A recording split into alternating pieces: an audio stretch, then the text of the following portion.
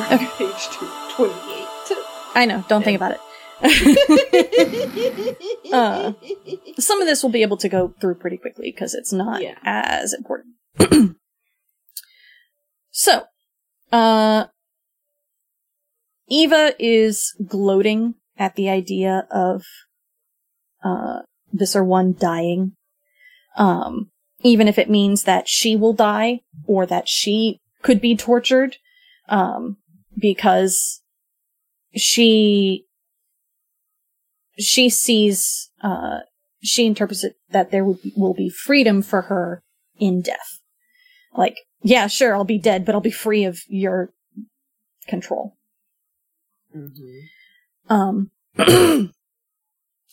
But, so Visser 1 begins to tell her story.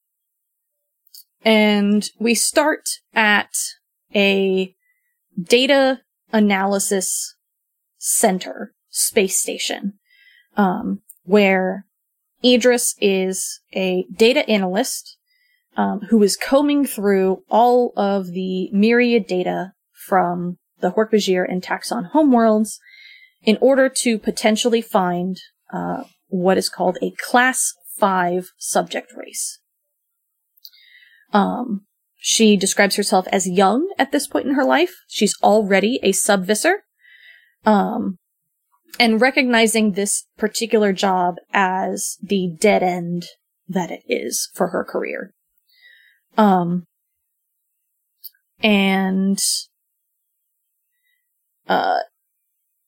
Basically we go through, like, how the Taxons are very flawed hosts for obvious reasons. The Andalites, they just can't face at this point. The Hork-Bajir, in particular, would have been perfect, except that the Andalites released their quantum virus, and instead of having millions of Hork-Bajir, they have thousands of Hork-Bajir. And her task, like I said, is to sort through data to find a Class 5 species. She's also training incoming recruits. We see her at one of these training sessions, and she goes through the different classes of hosts. Class 1, those physically unfit for infestation, the Skritna being a good example because of their need to phase from gray to cockroach thing, or cockroach thing to gray, actually. Class 2, those who can be infested but that suffer from serious physical drawbacks, such as the Taxons and the Geds.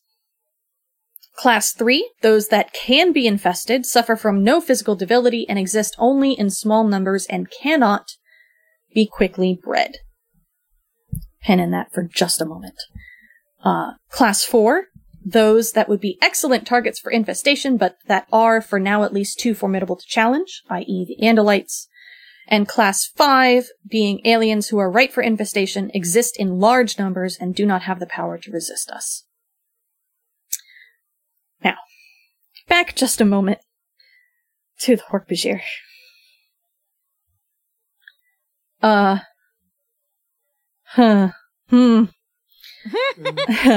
So, here's the thing.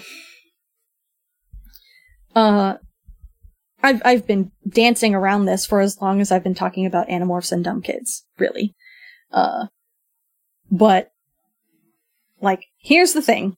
Their hosts are slaves, and they need more, and we have proof that new hosts come about by hosts being pregnant. We know for a fact that Jerahami was born in captivity.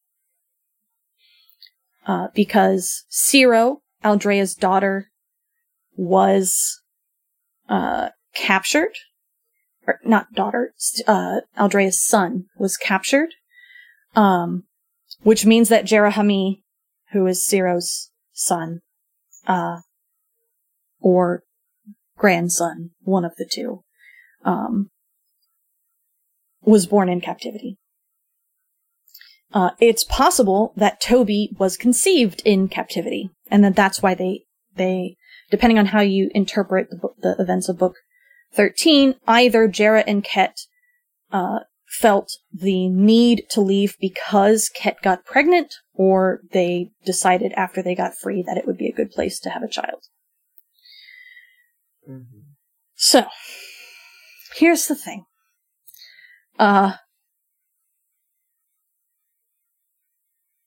There are two ways that this can happen. Either, the Yeerks are raping their hosts by essentially being present in their heads and making them have sex. Or, it's just something that happens on the side when they're not infested. And in that way is, beneficial to the Yeerks.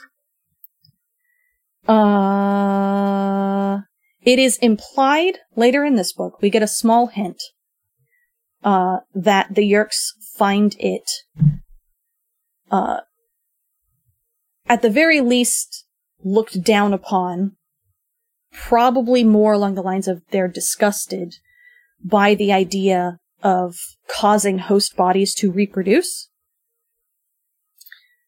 So, probably, it's the second option, which is slightly better, I guess, but overall is bad. Feels bad. Very unpleasant. It makes my skin crawl. I hate that I have to think about it, but it's also like the reality of slavery, I guess, is you have people who are born into slavery. Or born into being enslaved. And, like, children, therefore, who grow up in that way. And it's bad. It's very bad. And I definitely understand why they didn't go into it in more detail, because it's bad. But, also, I don't know, like, it feels like they dodge it. Mm-hmm. Maybe? And again, it's kind of obvious why they would do that in a children's novel. But it feels a little bit like dodging it and not, like, we're just not gonna pay attention to that, folks. Don't look at the grossness behind the curtain. Oh, yeah. Yeah. Yeah. Mm-hmm. Go ahead. Someone else talk, please. Yeah, nope. You are 500% correct. And, like, the way they get around it with, Allison and, Heldy is Idris and Assam. So, yeah. Nope. Yep. You are 500% correct. Mm-hmm. And, I mean, there is I suppose the strong integration that Toby's like the first of a generation to be born, right? Mm-hmm. So the time frame, and this is not me about to say, so this isn't bad. I am fully with this is horrifying. However you slice it, it ain't great, Chief. But as with Jara being born in captivity as well, like, we know at least one generation has to have been born while the Hopjan. It's bad. It is. It's incredibly horrific. And I suppose, I don't want to say, I feel grateful that there is that insinuation that Yeerks find the notion of, no, I don't want to do that. That feels gross. And whether it's because the notion of reproducing that way is just gross to them, because it's offhandedly mentioned how Yeerks reproduce. And I guess I am grateful for that. Like, they go like, well, we need more hosts. Well, we can make some the old-fashioned way. Gross. I know. Believe me, I don't like that I just said that. It's just, it's there. Just because it's not said, that doesn't mean it's not there. Yep. Oh, yeah. The Yeerk invasion on Earth has not been there very long in the grand scheme of things. A few years, yeah. But how many children have been born? Mm-hmm. Like, yeah. I don't know how much of a thing is in America. There was a big push not that long ago here in the UK. This big thing came out, whereas undercover police officers had infiltrated like protest groups and things like that in the 60s, married women, got them pregnant while undercover, and then leaving later. Wow. But spending years lying about who they are to infiltrate groups.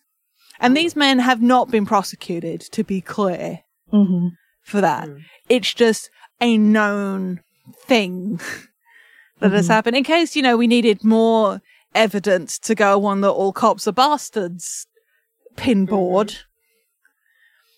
Yep, and it's a very commonly known thing in the States that, like, police officers will take advantage of sex workers in addition to, like, abusing their legal spouses and children.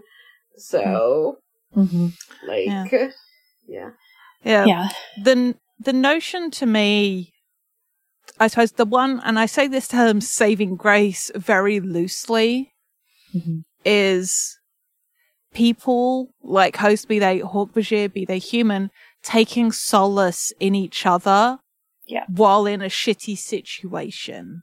And the Yeerks effectively turning a blind eye because, hey, we'll get something useful out of it eventually. Yes. Yeah. Exactly. Yeah. But the part of me that's like, yes, love thrives even under the most dire of circumstances. People can find each other and have something that gives their life additional meaning. And this is not me, Jade, saying that you need love, like you need romantic love or sexual relations to have a meaningful life. That's not what I'm trying to say, and I hope it isn't coming across that way. No. But it being presented as people in these books have found this. We even see, like, in this book, the effect that effectively being in love and even just, like, finding a connection with someone changes edges, even if it doesn't stick in the long run. It certainly changes some. Like, for all that we find out, like, oh, he was very bad at being a sub-Visser anyway. Like, clearly the implication, like, too soft, not, isn't enough in the Yeerk mindset. But this is somebody who is like, yeah, no, fuck the Empire, I'm done. Yeah. Essom is definitely someone who would be in the Yeerk peace movement if it existed. Yeah. And I feel like that speaks to some of the greater themes in the books, which is about people needing each other to get through this. Whether that's, names have just fled through my head, but like Ciro's daughter falling in love with a Hawk-Bajir. And Aldrea and Dak. Aldrea and Dak, or Cassie and Jake, or Tobias and Rachel, like, throughout the book, Lauren and Alfangor. People's connections, be they familial, like looking at Axe and Tobias as well, like, we get through things together. Like, this is part of why Pacific Rim is my favorite movie, or one of my favorite movies, and one of the best films ever to be created. Fight me. But our strength comes from the connections we can make. Yep. And, like, that's part of what makes humans so dangerous in these books, is our ability to cooperate. Oh, yeah. Like, for all, like, there's some good chat about space orcs in my notes, for some of the ways that humans are described. But I love how it's been proven time and time again that people like to paint humanity as being very brutal and every man out for himself. And there are always going to be individuals like that. But the fact that we're increasingly finding, like, human remains that indicate, like, yeah, this person had a severe injury that would have hampered their mobility, but they lived to an old age because they were looked after by their community. people are good, actually. Mm-hmm. Yeah. Yes, it's a choice you make, but people can do amazing, wonderful things. Mm-hmm. Mm-hmm. And I will never not be touched by the things humanity is able to do for each other and with each other. Mm-hmm. Yeah. Yep. What an excellent way to turn that from incredibly depressing to slightly hopeful. You're welcome. Quick aside before we get further in. I will say, reading this book, this is a Dumb Kids aside. Apologies for our listeners that don't listen to Dumb Kids. I feel very good about my portrayal of Visser 1. Okay, thanks. Like, at one point, she actually makes an argument that I had made in character while pretending to be Visser 1, and I'm there just like, yes. I feel very good about this. So. It's very good. There's also a throwaway line in here that is completely ignored by the rest of the book, that I do like. Hork-Bajir, where is it? Yeah, I know the Hork-Bajir are the best communicators, of course, despite their brains' innate quirk of confusing various languages.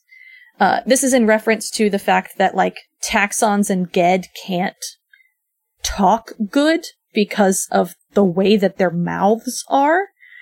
And so, like, Hork-Bajir can speak the best.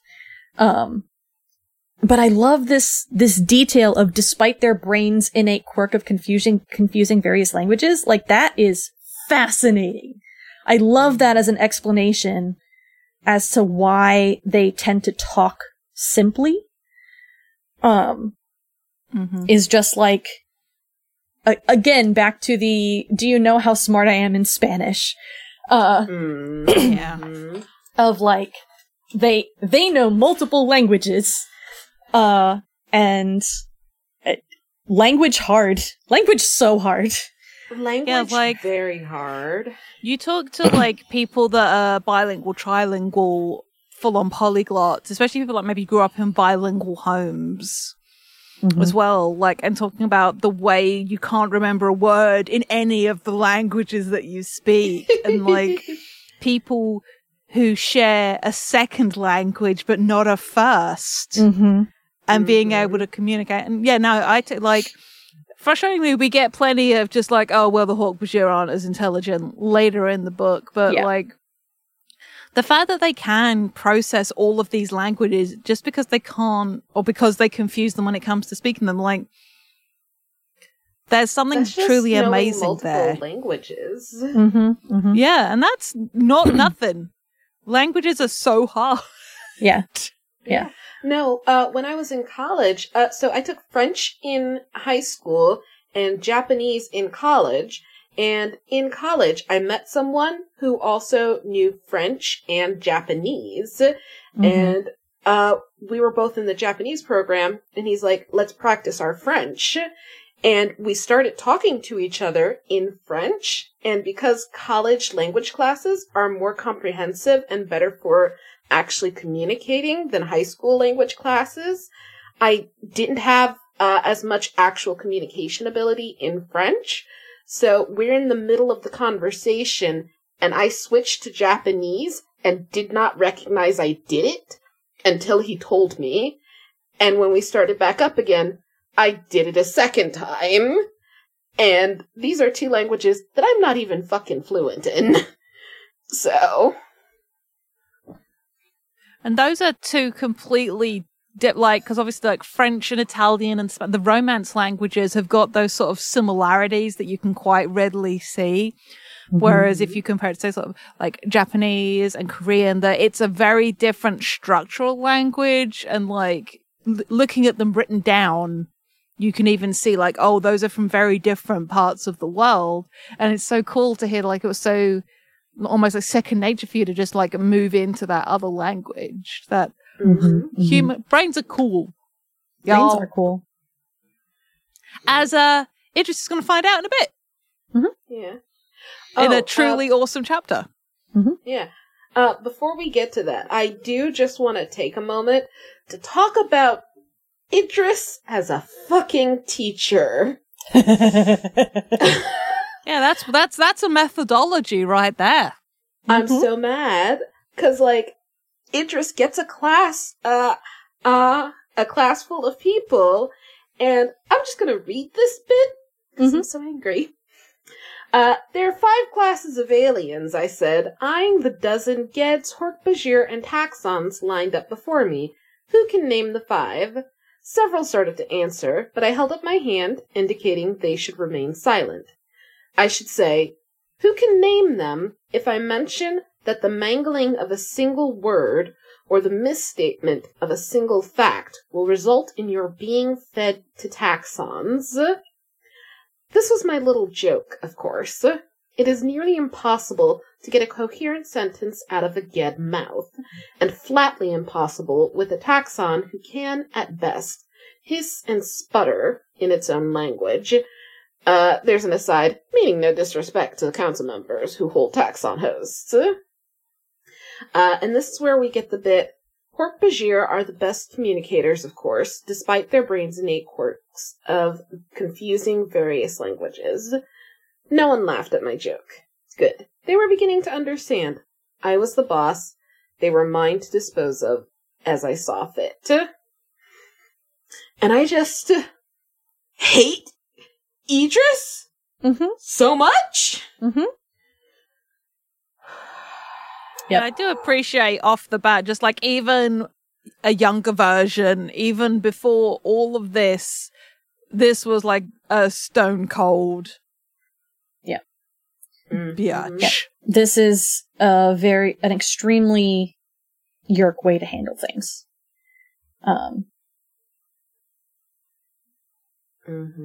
And it says something about their management style. It's bad. They're very bad at it. She does, one of the, Yerks who's in a Ged, basically is like, yeah, but I don't think class 5 species even exist. Which has a very ROUS feel to it. And she, basically slits the throat of this Ged and pulls the Yerk out of the Ged's brain, as he's trying to leave. It's said instinctually that Yerks will attempt to leave a dying host. But that can is... we just... Sorry. I just want to say that is foreshadowing for a thing that happens later. Horrifying. Yep. Like, that is some true grade A horror. Yep. That I hadn't really encountered with these books, like, or a new flavor, I guess, of the horror. And just like, I really like it as a detail in the world of why you shouldn't fuck with a Yerk that's en route outside somebody's ear. Frankly. There's the detail. They say it's very, very difficult to get out of a dead host before death reaches you as well. But she basically, like, pulls the Yerk out the rest of the way from this host's ear and takes him to the Yerk pool. So I led the way to the pool. I had made my point. Their lives were mine, never mind the new regulations against killing subordinates. If they displeased me, they would die, law or no law. But I was not unreasonable. As I had the power to kill, so I had the power to give life. That's the subtlety so many Yerks miss. Threats are very useful. But for the more subtle, and thus complete control over your subordinates, you need the helping hand as well as the killing blade. I had given the same speech, the same demonstration of seriousness 12 times. I'd never failed to instill a sense of duty in my charges. And, like, as she notes she was glad that it wasn't a Hork-Bajir host because then she couldn't have afforded to kill it. And I do like the very not subtle dig at Visser 3's management style. Yeah. Like, I do imagine so often, like, a couple of times existed, but just, like, Edris just, like, making eye contact with Visser 3 while just saying this shit. It's just like, yes, good, delicious. And then we get the report from a sub-Visser stationed on the Taxon planet of a new species that he claims is Class 5. Humans. And that they exist in billions. Not millions, billions. Funnily enough, this report was made by Visser 3. Back when he was a lowly sub-Visser in the Andalite Chronicles. And it's interesting to me that Visser 3, well, I mean, I guess Visser 3 had a lot of things that he needed to deal with, and that by the time he got out of there, he had questionable memories of what happened. Because I'm trying to think of, like, why he wouldn't immediately go for this supposed Class 5 species immediately. I think because he doesn't think like that. Yeah. He wants the Andalites. He's Andalite obsessed. He's not human obsessed. Yeah. And he has an Andalite. Well, he just got an Andalite host body. So, like. He doesn't need a human. Mm-hmm.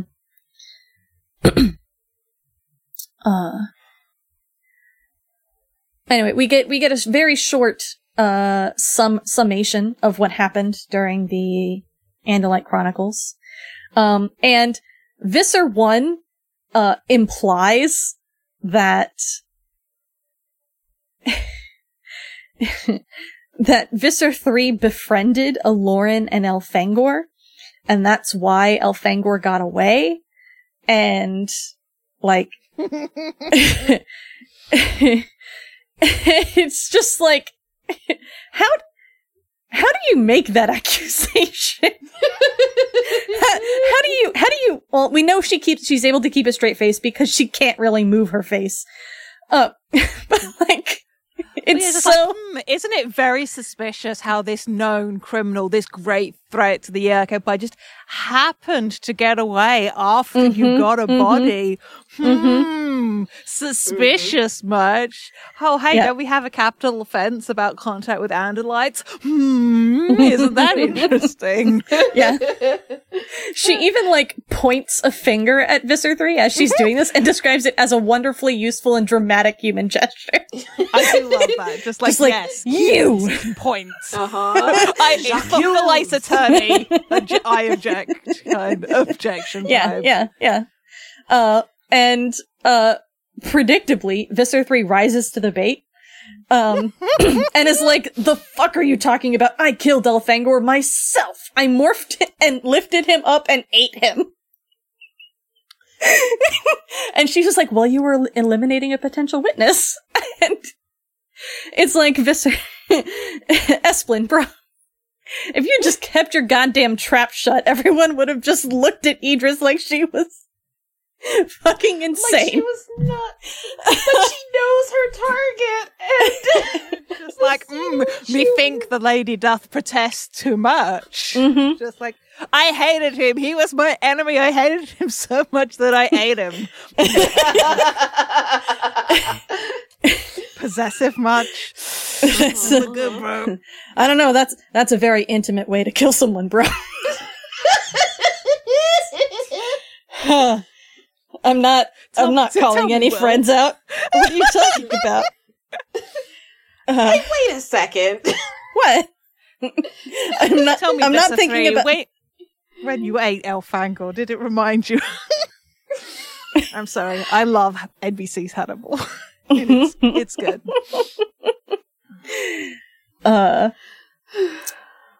Right. So the council is basically like, shut the fuck up, both of you. Like,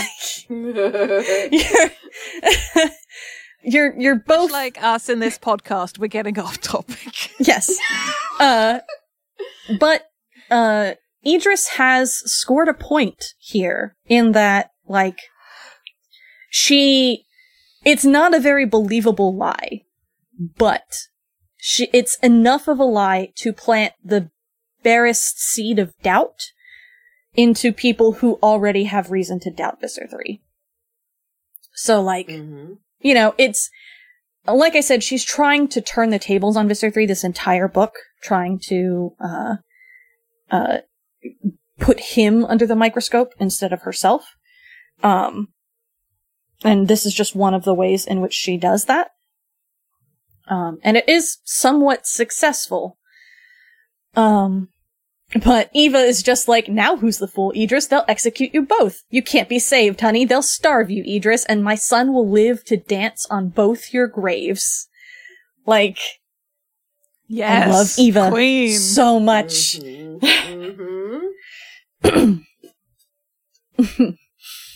I adore her. And we get the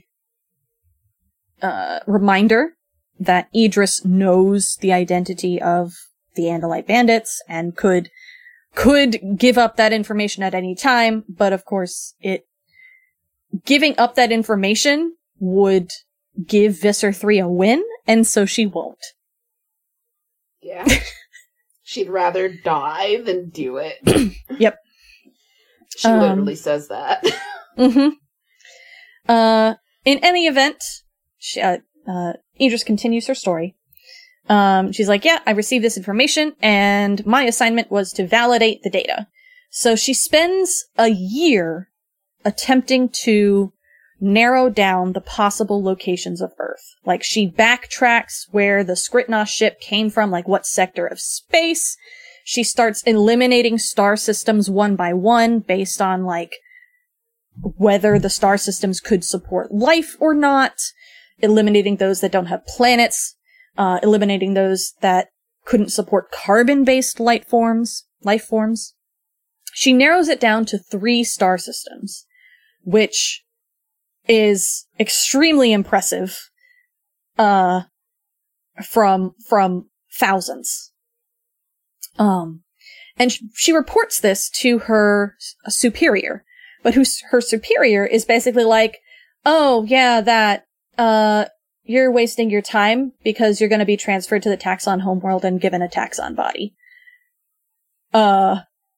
Which is 1, a demotion, and 2, a demotion to a very dangerous kind of assignment. Because 1, you have to deal with the eternal hunger, and 2, you have to live with the knowledge that any slight injury would be fatal, as you're set upon by other Taxons and eaten alive. It's essentially an exile.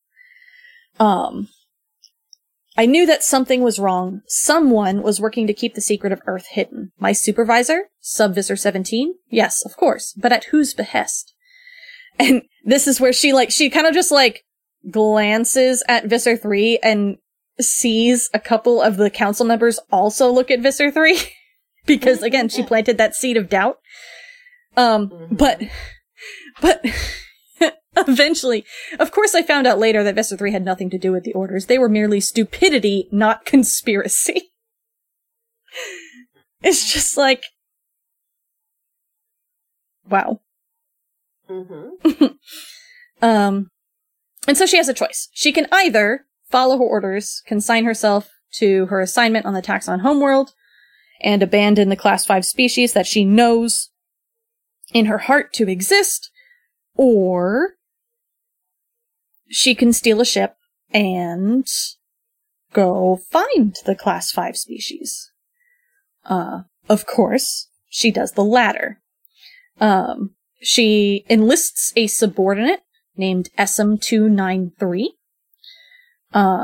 and steals a scout ship and goes off in search of Earth. And Visser 3's like, you see, she admits it. She stole a ship.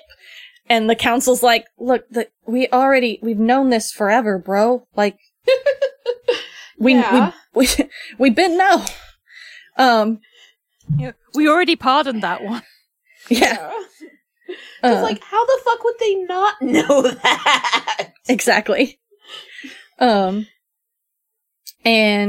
Garoff is like, so Visser 1, you previously recorded the incidents involved in this part of your story in a memory dump. This is where we get the detail about how Visser 3 is just like, yes, a memory dump. We should get one right now. because that's the best way to make sure that they're telling you the truth. Which is, as we find out later, true. But the council's like, yeah, we don't require that of Vissers for reasons. And Idris is like, yeah, I'll make a complete memory dump available as soon as you do, Visser 3. And I definitely imagine her, like, batting her eyelashes at him. Which is, of course, a bluff, because neither of them can afford a full memory dump, because, like...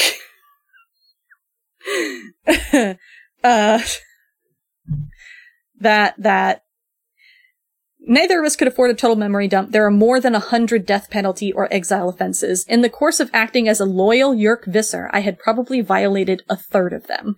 And of course, Visser 3 had violated still more, beginning with summary execution of subordinates. Visser 3 had slaughtered subordinates by the poolful.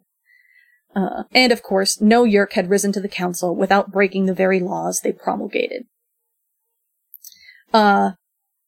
Visser 3 folds.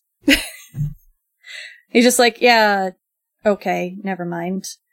And they instead access one of the previously stored memory transfers from Idris of her initial discovery of Earth.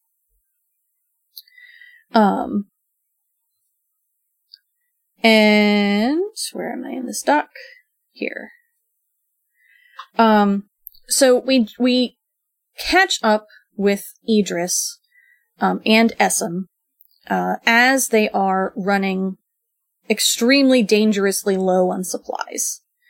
They only have water for 3 days, and only enough food for 7. And he's like, if one of us leaves their host and returns to the mini pool, the other host body can survive for twice that time. And Visser 1 was like, well, if this one is the right star system, then it won't matter. And Essam's like, yeah, okay. Don't worry so much, Essam. If we have to kill your host, we'll soon find you a replacement. But, like, Essam knows that Idris will just kill him. Mm-hmm. Because more supplies for her. Yeah. We also get the detail that Essam is, like, he's not a fool, but he also, essentially, in Idris' words, doesn't have a backbone. He knew better than to challenge me openly. I had chosen him carefully. He was a Yerk of narrow expertise, a pilot and technician.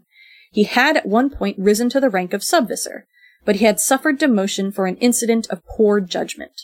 While on patrol, he had allowed a handful of Hork-Bajir to escape aboard a neutral Despodean ship.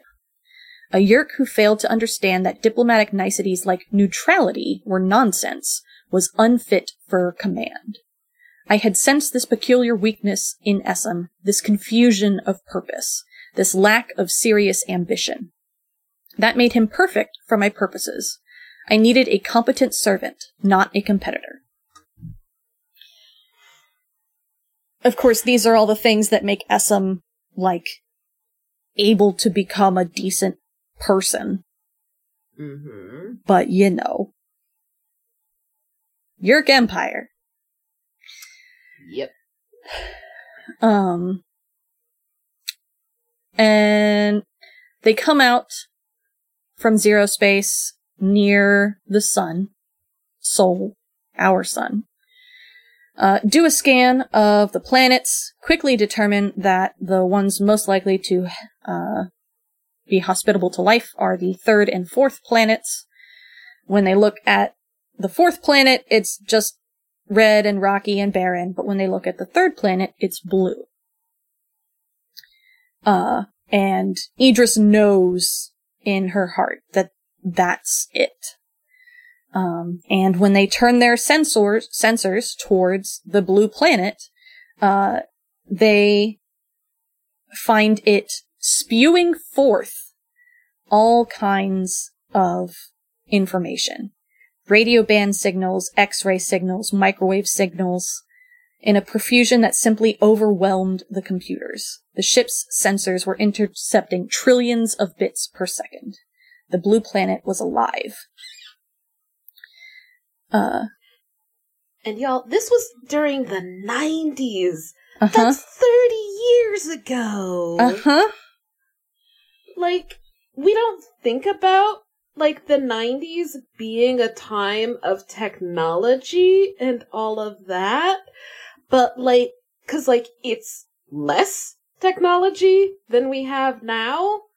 But, like, it super was. Mm-hmm. And it's just, I cannot, it almost feels like if Idris had run into Earth of 2020, Idris would have gone, oh, no, this is actually a planet that might, you know, be able to stand against us and might have classed us class 4. But, like, shit. Yeah, the internet wasn't at its high point yet, but TV certainly was. And TV just goes everywhere. We're blasting all kinds of TV it's traveling to the far reaches of the galaxy at this point. And Idris is, of course, overwhelmed by this fire hose of data. Doesn't know even where to start with it. At that moment, watching the raw data totals, the unimaginable trillions of bits of electronic data swamping our computer, I was worried. How could any species generate this much data and not be formidable? Well, you see, we like to hear ourselves talk.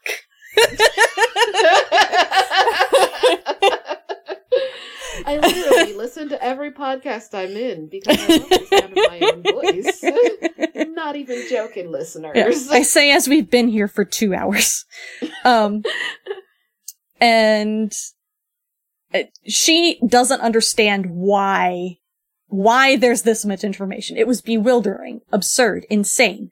Too much, far, far too much. Why would there be a need for communications this frequent?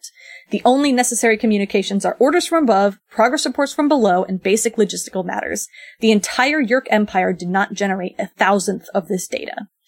And it's like, well, that makes sense, right?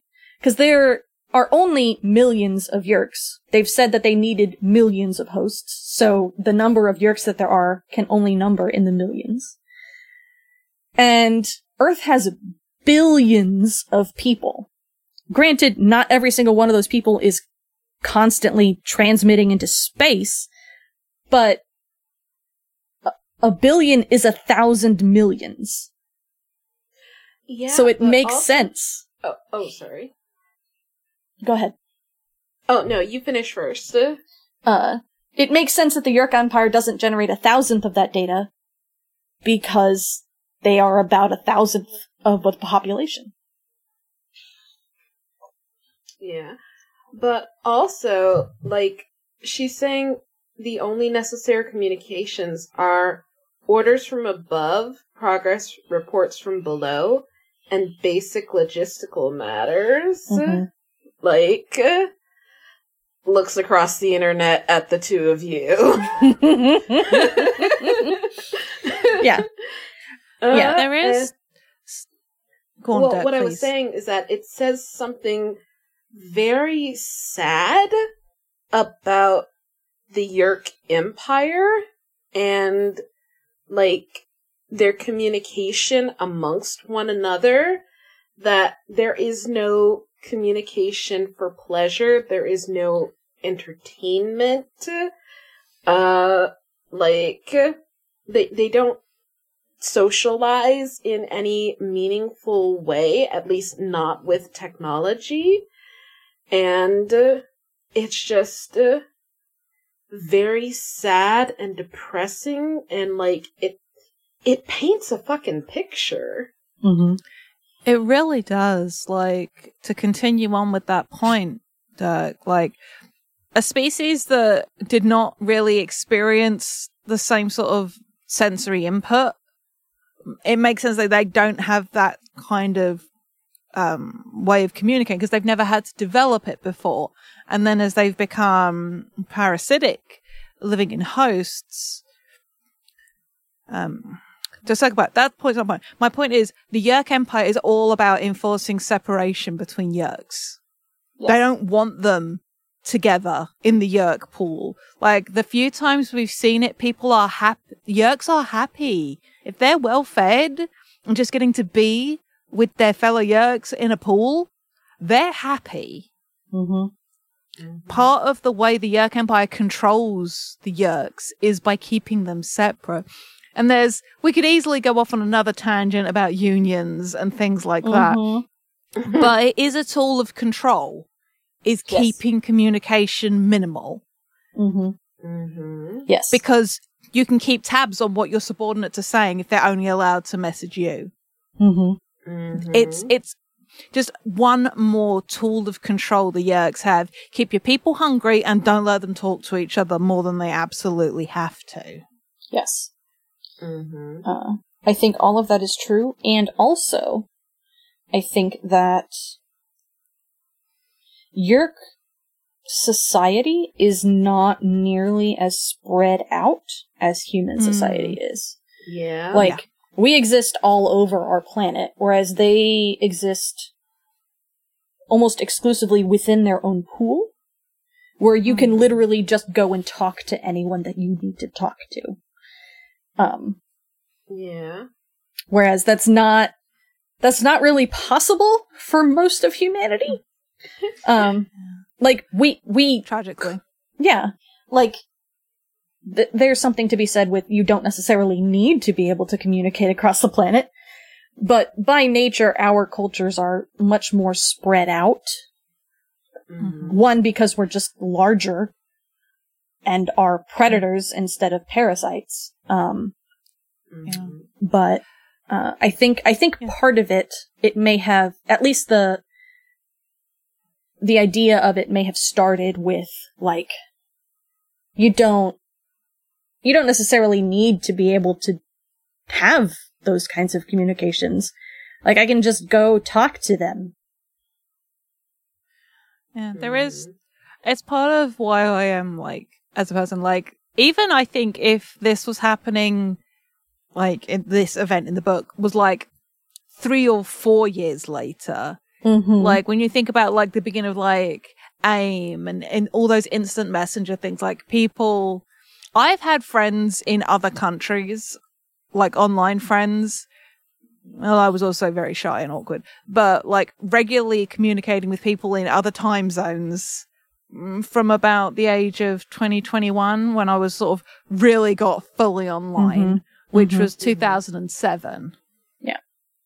I cannot conceive anymore when people like of an older generation like judge, oh, you kids would be so lost without your internet. I'm like, fuck off. I'm a millennial. I'm in my late 30s. Eat shit.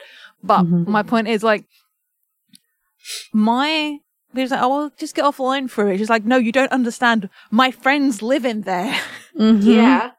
And I've been on the internet since I was like 12. Because my mom was an engineer. And so, like, we had a computer and, like, you know, we had, like, measured times because I had a brother and obviously my parents had to use it and it shared the phone line, yada, yada. But... Yeah, I think I got my first MSN account or AIM account when I was in sixth form, so I was like 17, 18. I think I'm that couple of years older. But it's just so much. And I don't... Like, we are currently in 3 different time zones recording this. Like, you guys are in different time zones. Like, the distance between you two and then how much further away I am from pair of you. Like... One of my partners lived literally, we did this like 5,012 miles away as the crow flies. And we live in an age where that's possible. Like, I know so many people that met their partners online and through fandom and things like that. And we are so interwoven and connected because a lot of humanity sort of thrives on that communication. Even like my most introverted friends still have people online that they talk to. and like they have connections. Yeah. Humans are good. Humans are good. It reminds me of something I read forever ago about like how people make friends. And it's like you need to have at least two of the following, like a shared interest or a shared life milestone kind of thing, like you're both parents, or shared time, like you physically spend a lot of time with each other, or a similar location where it's proximity. You're very physically close to one another in space. And it's like the internet makes that last one go away, kind of, in some respects. Not all the time. Because there are definitely friends that I have moved away from and have not used the internet in order to keep tabs with. But part of that is because I met them in real life first. And so when I lost that physical proximity, I didn't then transfer it to internet proximity.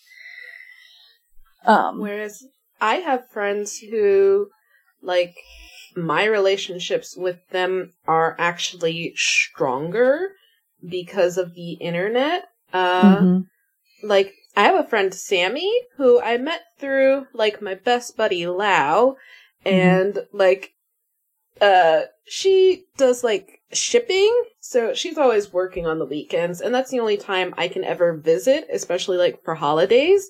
So, I have physically seen this woman, like, 3 hours over 2.5 years.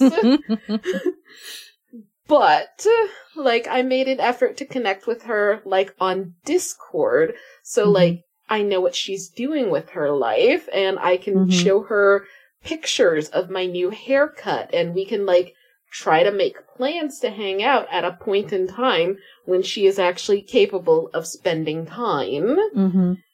And that's another thing that the internet does for you. Yeah. Like my very good friend Jen, who has been on this podcast.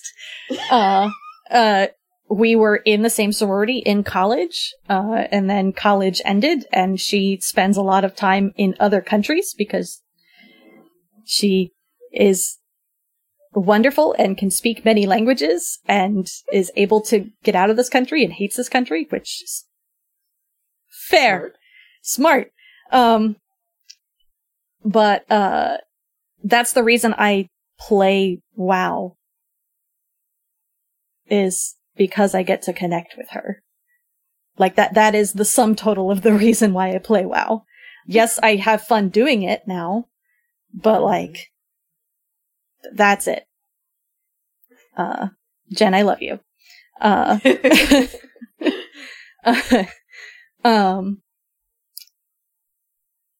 Yeah. Humans good. Internet good. The myriad ways in which humans connect with each other good.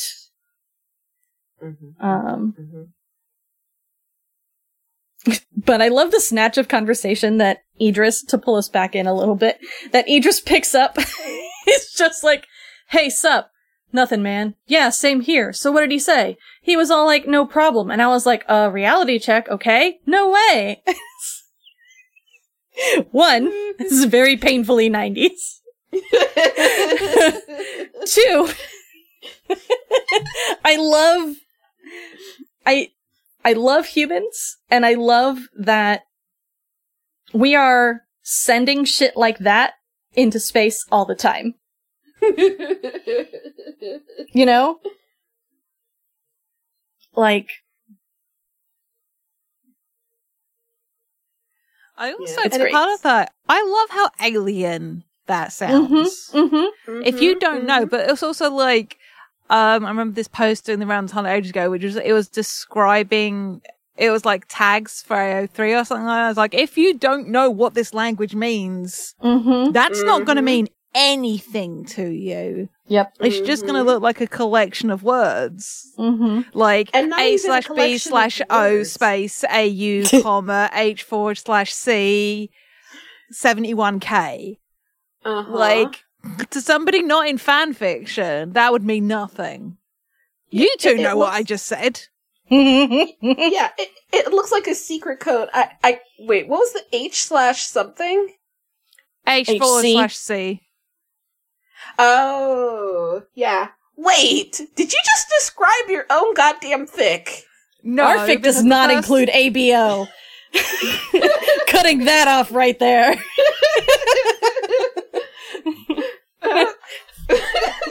I heard 71K and my brain was like, that's true. Wait a second. Our fic is 75K. Okay. It is. Oh, yeah, and like I saw. We are so far off topic. Oh yes, we are. Oh, oops. You're good. And this is like, I'm not saying that I am not at fault here, but it is now 3:30. We have 2.5 hours left of recording time, and we have not finished chapter 3 of this book. Correct. We may have to split this into more than one recording. Anyway, so, there is a bit here where Idris can't distinguish between fiction television and non-fiction television, which is interesting, and is therefore concerned at the use of, like, phasers and faster than light travel in Star Trek. She's like, that's not how this works. That's not how any of this works. And, like, the camera is watching this, vessel travel. Like, the camera is also traveling that fast. Which, listeners, that entire, like, conversation has lived rent-free in my head for, I shit you not, literal decades. And I never could remember where the fuck I got it from. I just knew that it was a thing that was true about, like, aliens interacting with fiction. And here is where I got it from. Excellent. So Idris is like, alright, I can't fucking tell anything using this data. So we're just gonna land. Essam, make us land. Take us down. I'm gonna infest a human and find out that way. And Essam's like, I don't think that's a great idea. And she's like, shut up and do it. And so he does. They land in the Middle East, smack dab in the middle of the First Gulf War, Operation Desert Storm. The night side of the planet in an arid, uninhabitable area. Ha, joke's on you. And basically they're like, all right, we just need to find a human to get us started. They witness a battle between two factions of humans. Hate that. Thanks. Said it was cursed. It is cursed. Jade says in the chat, Essam is a simp. Oh. Look, the boss lady is telling him what to do and he's doing it real fast. And so they witness this battle happen, and Idris notices that one side of the battle seems much better prepared and outfitted than the other side of the battle. The winning side has quieter, better tanks, can apparently see through the night, can see their enemy, whereas the defenders can't and have less good equipment. And she watches this and she's like, all right, that was kind of scary because they were dropping bombs on this area and we nearly got blown to pieces. However, we did learn that if we want to take Earth, we should start with the winners, because they're the strong ones. Which just speaks to the way Yeerks look at shit. But they get their ship flying after it was temporarily disabled, and find a human who is just kind of like walking through this desert, probably one of the survivors of the previous battle. He sees them coming and like tries to flag them down because he's a human alone in a desert. But as soon as they step out in their Hork-Bajir bodies, he's like, oh no, that's not what I wanted at all, and tries to run, but the Hork-Bajir quickly catch him. And then in there, Idris infests this human. She tells Essam, like, hold his head, and she just presses the Hork-Bajir's ear up to the human's ear and transfers herself that way. This is definitely a risk for her. Why they couldn't take the, like, additional 5 minutes it would take to tie up the Hork-Bajir properly and then infest the human, I do not know. They end up taking and killing the human anyway. Why couldn't they have done this on the ship? Really, she was impatient and, like, running on the high of it. Mm-hmm. But she's like, yeah, don't worry about the Hork-Bajir. Like, he'll run, but where's he gonna run to? Like, we'll catch him. But this is vulnerable for her because, like, the Hork-Bajir host could stop her. She'll be vulnerable for some tense seconds in the middle of this transfer, right? Between when she has control and is fully inside of the human host and when she has disengaged from her old host. So, like, the old host could harm her. Essam himself could harm her. But neither of that happens. She gets inside the human, and we get a description of her first experience of the human brain. She describes it as an indescribable sensation, as giddy with excitement, trepidation, anticipation, almost a feeling of shyness of being an intruder in a place where I was not allowed.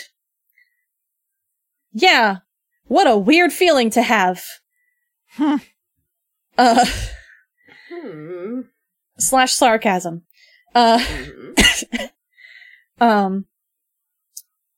And she talks about how, like, by the time she infested her first Ged and her first Hork-Bajir, there was already a lot of information about, like, how to control those kinds of hosts, what to expect, the different, like, abilities and stuff like that. But this was all entirely new. No one could tell me what I would find inside this new unexplored territory, the human brain. To her knowledge, nobody had infested a human before. We, the readers, know that this is false because we know that Lauren and Chapman were both briefly infested in the Andalite Chronicles.